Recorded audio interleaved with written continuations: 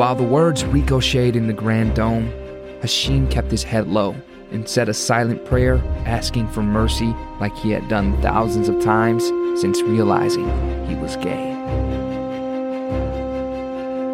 My name is Henrik Vilenius and I'm the author of the Rise Up Trilogy, a young adult coming-of-age story about Hashim, Alex and Maryam confronting real-life issues like climate change, corrupt politics, animal cruelty and racial and gender equity.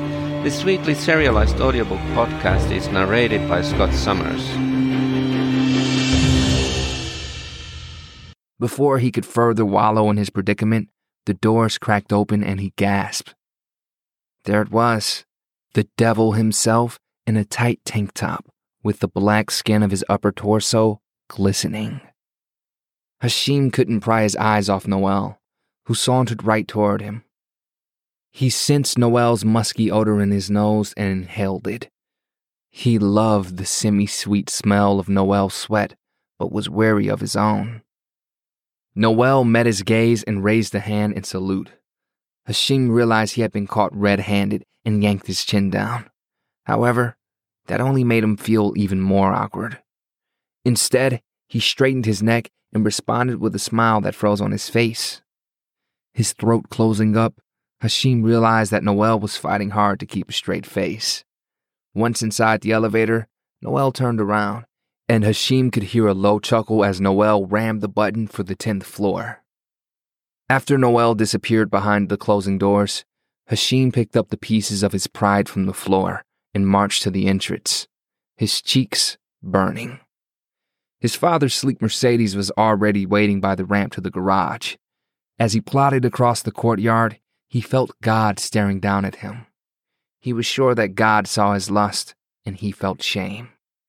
If only Allah would bring on the rain, strike him down with lightning, and then raise him from the dead as a cleansed heterosexual man. As if he already didn't have enough on his plate, the merciless sun was targeting any imperfection that came its way.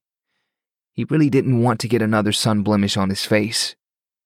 He really should have gone with his parents through the garage in the first place, but he hadn't been ready when they were ready to leave.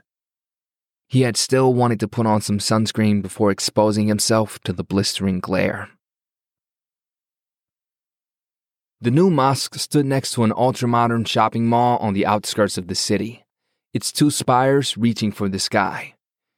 10 years earlier, Haji Ali with a group of concerned Muslim businessmen had appealed to a wealthy Gulf fund on the grounds that their children were in danger of being lost to an un-Islamic society. They had been able to cut a good land deal with the city council, as the fund promised to finance a multi-story shopping mall next to the site of the mosque. The super wealthy donors even offered to cover a large chunk of the operational costs of the mosque, including the salary of the imam. Of course, that meant that the old one must go, and they replaced him with one of their own. Hashim's father waited patiently in line as cars dropped their passengers in front of the mosque's ornamental, cream-colored main entrance. Once the car stopped, Hashim jumped off the back seat and opened the door for his mother. Before she got out, she made sure her headscarf was securely in place. Then she grabbed Hashim's hand and rolled to a stand, scanning the crowd for familiar faces. A middle-aged matron approached the car and offered her greetings. Wa alaikum salam, his mother responded in the traditional, respectful way. Your son is so handsome, the matron said in a sugary voice. Mom smiled like 1,000 suns. All praise be to Allah. Staring down at his feet, Hashim was still mulling over the fiasco in the lobby when his mother poked him hard in the ribs. He looked up and met her glare. His instincts produced a fake smile and a few grateful words to go with it. You're going to make some girl very happy, the matron said, and shared a knowing look with Hashim's mother. As the woman disappeared in the crowd, Hashim's strained smile turned into a full-blown grimace, which his mother chose to ignore. Like an experienced spy master, she searched for her next target, and there it was, getting out of his luxury SUV, the uncontested head of the local Muslim community. Bald and bearded, Haji Ali commanded respect wherever he went. He was the man who got the oil money flowing to the city, and for sure, a nice wad in his own pocket. Mom rushed to his side and waited patiently until he deigned to acknowledge her presence and offered his greetings. Without looking him in the eye, she replied in the traditional way. After a respectful pause, she added, "I'm looking forward to the sermon." Haji Ali cleared his throat. "Yes, me too.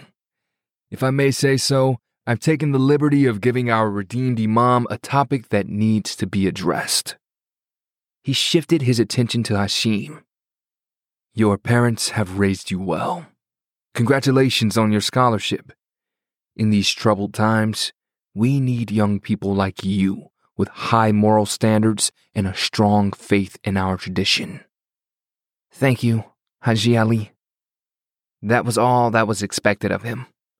Never offer your opinion. Never open your mouth unless Haji Ali asks you first. And even if he does, keep it short and simple. He's not really interested. Haji Ali gave a tight-lipped smile. "I'm sure the board, made the right choice." Hashim let the slip pass. He had known all along who made the decision. What was involved in the deal, he didn't know, but he was sure he would soon find out. Anyway, he felt sweat tingling down his spine and simply wanted to get inside as fast as possible. "All praise be to Allah," Mother said. Haji Ali gazed up as if it really were God, not him, who deserved this praise. Then he let his ample chin drop and cleared his throat. "My niece is eager to meet you, young man." Keeping his head down, Hashim shifted his weight. Here came the payback part of the bargain his mother had struck with Haji Ali. His father probably knew nothing about it. He let his wife run the family like her own fiefdom, as Hashim's paternal grandmother had done in her time. Hashim didn't know if it was the scorching sun, the zesty whiff of perfume hanging in the air, or if it was the idea of marrying Haji Ali's niece, whom he had never met. But he felt like he was about to suffocate, right there and then. He was trapped. He saw no way out without a big scandal that would shame him and his family for generations. Thus, he took a deep breath and said, "Yes, Haji Ali. I would like to meet her too." Mother put on her best honeypot smile and asked, "How about coming to our place tomorrow afternoon?" "Good. Tomorrow it is." Haji Ali gathered his flowing robe and moved on. The crowd parted like the Red Sea as he made his way through it toward the main entrance reserved only for men. 4. Alex slowed down and swerved to the right. A red Chevy passed him only a few inches away. He turned left into an upmarket residential area. Even after the housing slump, these McMansions still cost megabucks. He felt sad for these people who had to build strong walls to separate them from the riffraff. He preferred his own neighborhood, with its cracking walls and graffiti-covered underpasses, or warring spouses going at it in the courtyard or in the long hallways, not caring who might see or hear. There was little pretension.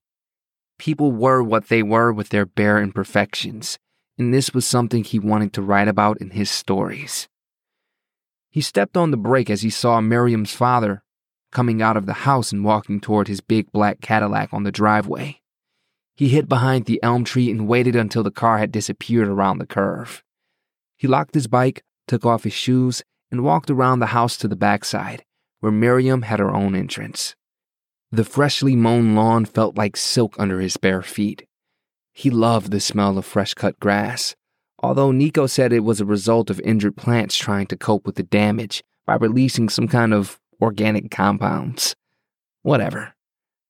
Around where he lived with his dad, you couldn't catch this scent. It reminded him of another life a long time ago. They would visit his mother's best friend out in the country. For a tenement family, a smell other than of sewage, trash, or exhaust fumes was a luxury.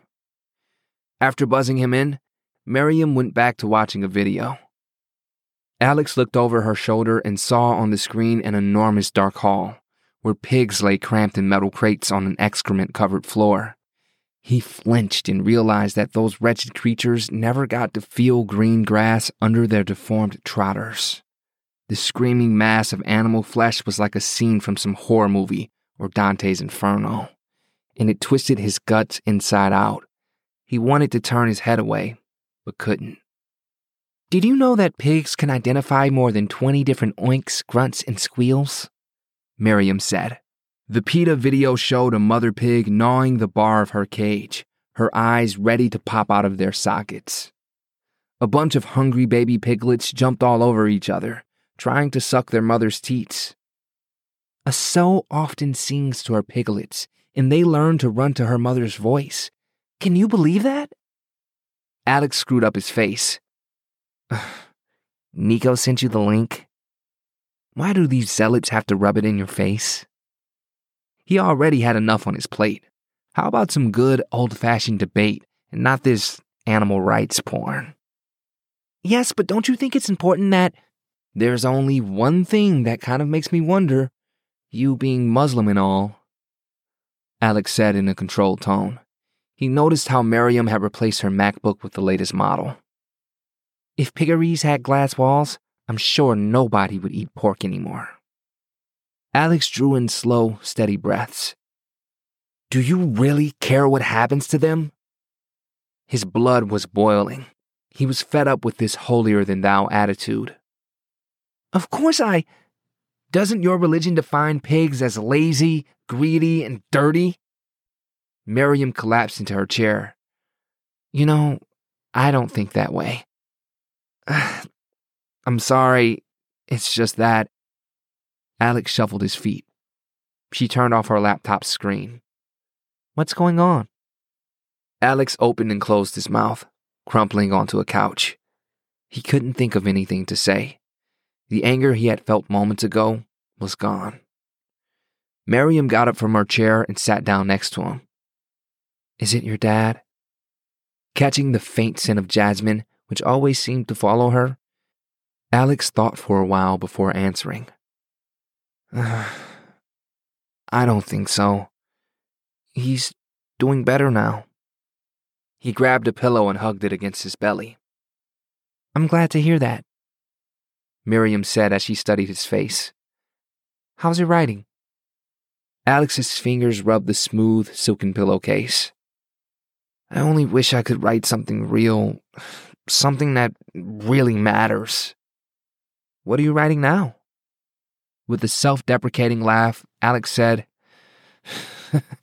I've got this story about a guy who finds out his dad runs a meth lab. I mean, there's a lot of conflict there because the guy is uber religious and... Is that the story that really speaks to your heart? Maryam asked. Alex broke eye contact, pressing his lips together. Then he just shook his head.